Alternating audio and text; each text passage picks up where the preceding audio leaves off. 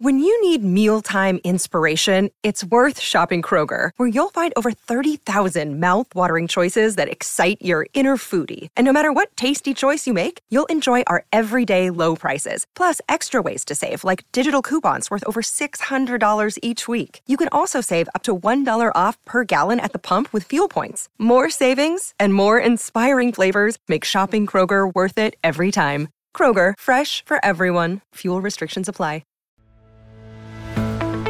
So there's a misconception that if you're single, you are incomplete, perhaps damaged, salvaged, and you won't be happy until you find your one.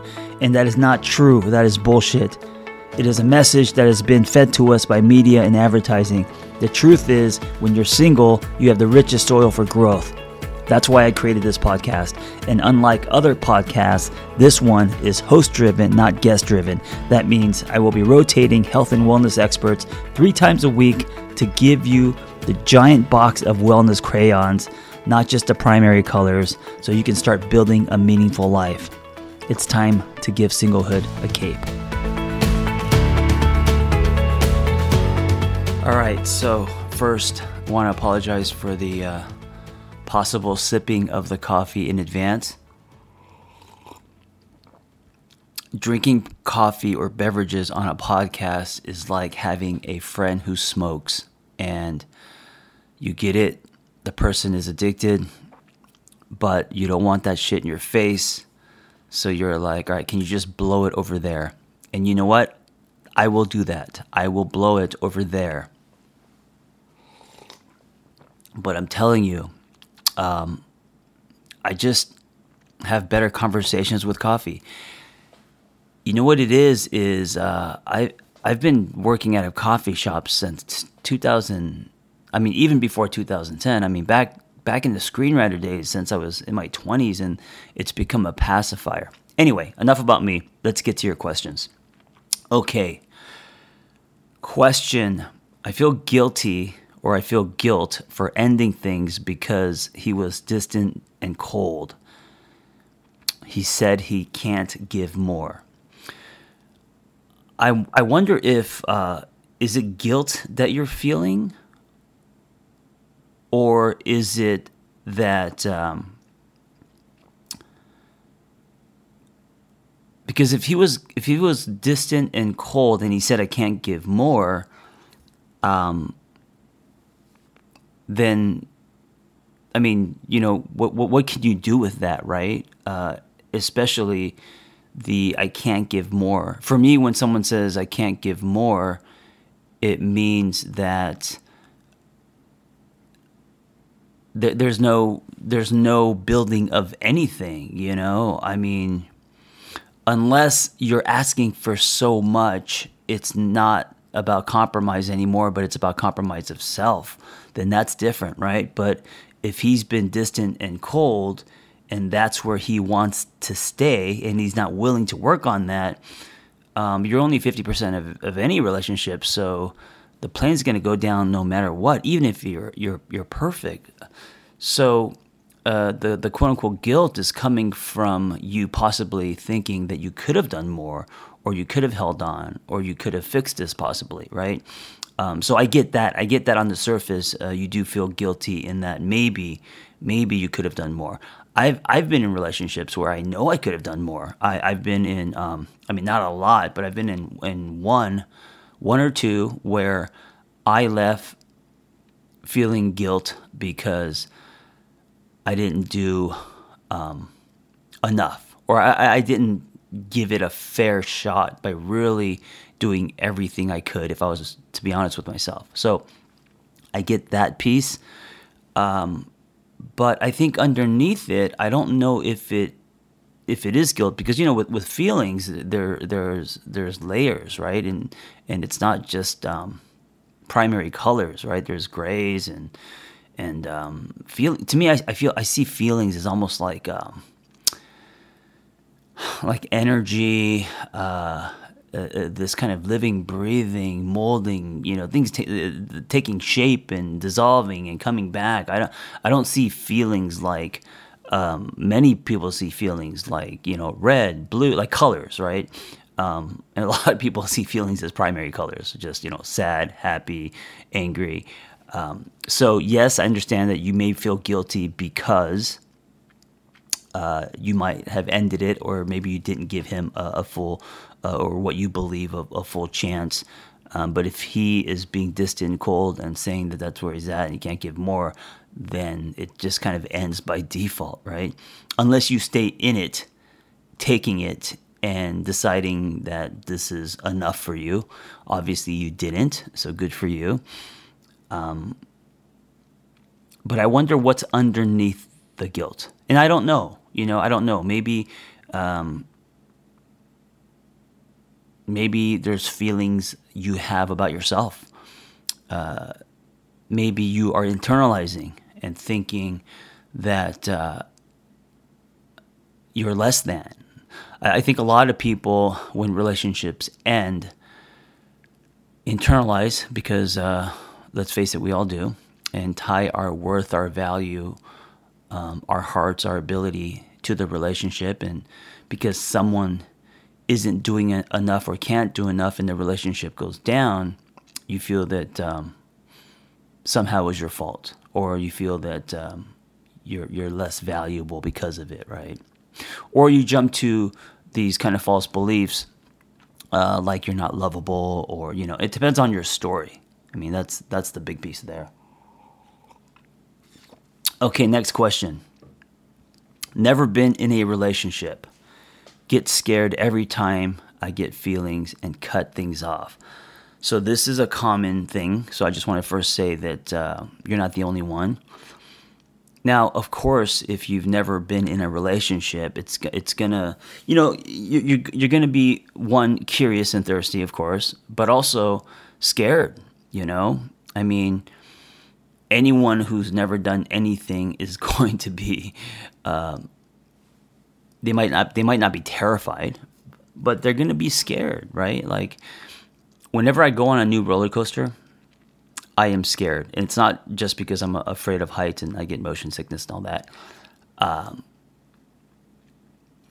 And I'm using the roller coaster. It's actually a great analogy for a relationship or the whole dating experience. So you see the roller coaster, and for me, it looks terrifying. You hear people screaming, right? But also you see that people are having fun and that it's safe.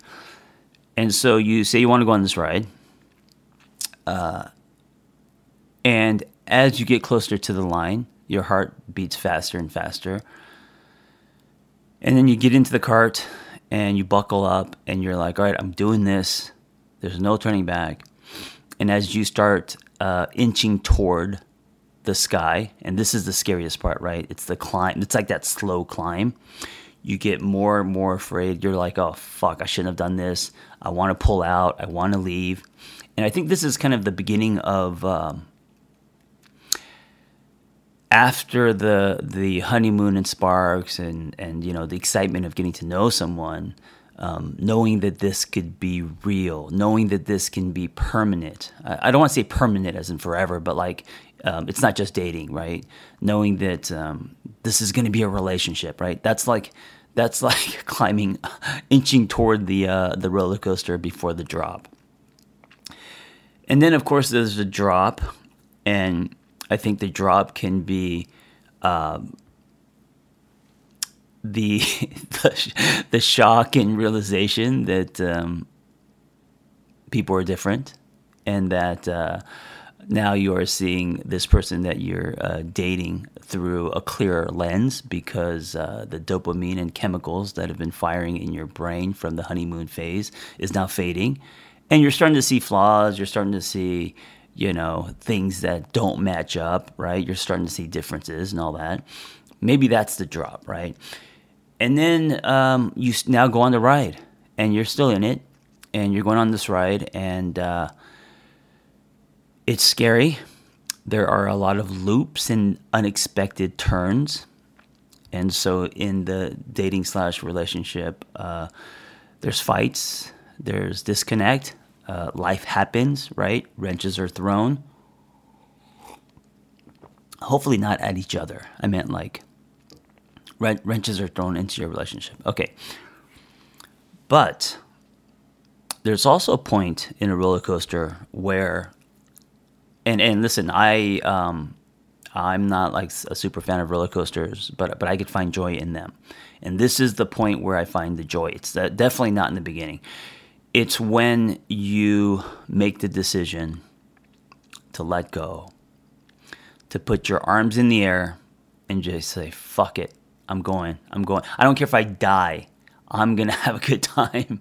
And you lean forward, literally and figuratively. You just lean into it. And this is when it goes from scary or frustrating, or I want to get off this ride, to exciting. This is when it goes from panic to adrenaline, and adrenaline in a good way. And adrenaline I am addicted to. I ride motorcycles. I used to break dance. Like in workouts, I go as hard as I can for the dopamine, for the adrenaline, and then the roller coaster becomes fun. Then the loops aren't terrifying. You get to a point where you're like, okay, give me more. I want to go faster, right? And I think in relationships, if you let go. And to me, letting go means a few things. First, it means to not pull from ego. It means to try to understand before trying to be understood. It means to look inward, to review your own shit, right? Letting go doesn't mean to not care. Letting go also means to be curious. Be curious about the differences. Letting go means to, and this is a big one, letting go means to let go of judgment. Let go of judgment. Not only your partner, but also the judgment you put on yourself. And finally, letting go means to let go of the past. Stop comparing this love experience to any other love experience, because you're going to then try to control and you're going to get in your head. You're going to say things that are not as good, or you're going to judge things, right? And judgment always pulls you out. Curiosity pulls you in. So I think it's about getting to the point of the ride, and many get off the ride before this point. But getting to the point of the ride where you are now enjoying it more than being scared. That's my long-winded answer. So, if you've never been in a relationship, like many people have never been on a roller coaster, well, that's not true. I mean, who hasn't been on a roller coaster? And I understand you get scared because you've never been on the ride. Get on the ride, buckle up. It will be scary. Breathe, lean into it. Express to your partner that you're scared. Like, don't hide it. That makes it less scary, right? And also gives your partner a chance to do this with you, like go on the ride with you. And then get to a place where you're less afraid, and now you're excited, and now things are good. And that being said, no relationship is perfect. There are days you're going to want to bounce, right? And then there are days that you're so grateful and happy and you found an amazing person. But that's what you do. And the more you do that, the more you get on this ride. You might have to get on many rides. You become less afraid. And any relationship is scary to a certain extent. So also be kind to yourself, because I've been in many relationships. I've been married. I've been in nothing but relationships. I also have been single for long stretches as well. But yeah, our relationships are scary because you have to show yourself, and you have to, there's this, when you're committing to someone and investing in something, there's pressure. Right? And then there's all this like self-doubt. Am I making the right decision? What if the same shit happens as last time? What if we're, so different? Like whatever, right? You start getting in your head. And so, there is a normal amount of fear when you decide to sit at the table of love and decide to invest your heart, your life into this relationship. Not into this person. I don't like that. And I think I've said that before, but I don't like it because you're not investing in this person, because now you're putting weight on the person, right? Like, you're investing in this relationship. The other person is also investing in this relationship. Because when you say you're investing in this person, it just feels so like there's so much pressure riding on the person, right? It's like you guys are building something greater than both of you.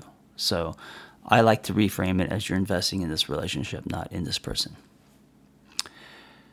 Anyway, thank you for asking these questions. Keep them coming. I will answer as many as I can. Also, thank you for listening to this podcast. I love this podcast because there's a collective, and it's not just an old Korean therapist sipping coffee and talking about his feelings and answering questions. We have a lot of experts rotating. I always use the analogy of the 64-pack box of crayons, right? Not just the primary colors. And so I hope if you enjoyed these episodes, I hope you tell a friend. Every episode is like a grab bag. You don't know who's going to pop up, what expert, what the topic is, and I love that. And finally, this isn't just a podcast. It's actually an invitation for you to engage with like-minded single people in my private community. And there's forums and chats, live groups. It's not social media. There's no algorithms or ads. It's a pure, password-protected, safe community, and I would love for you to jump in. Just click on my bio link at The Angry Therapist on Instagram. There's many ways in, but that's probably the fastest. And you'll see it there, Single on Purpose. And there's courses and events and social hangs and all types of stuff. So I will see you inside. Thank you for listening. Be well. I hope that episode was helpful. Hey, listen, if you want to share your singlehood journey, if you've gone somewhere and come back, if you have revelations and wisdom, please share your story. It's going to help other people. Nothing makes us feel more connected than hearing other people's stories. So just send me the audio of your story, and you could just record it directly from your phone and email it to theangrytherapist@gmail.com. Also, if you want our Single on Purpose newsletter, go to singleonpurpose.life. That's singleonpurpose.life. You will get tools and articles and other people's stories, and also Zoom links to private gathers. So if you want to join our community, go to singleonpurpose.life. Thank you for listening. Be well.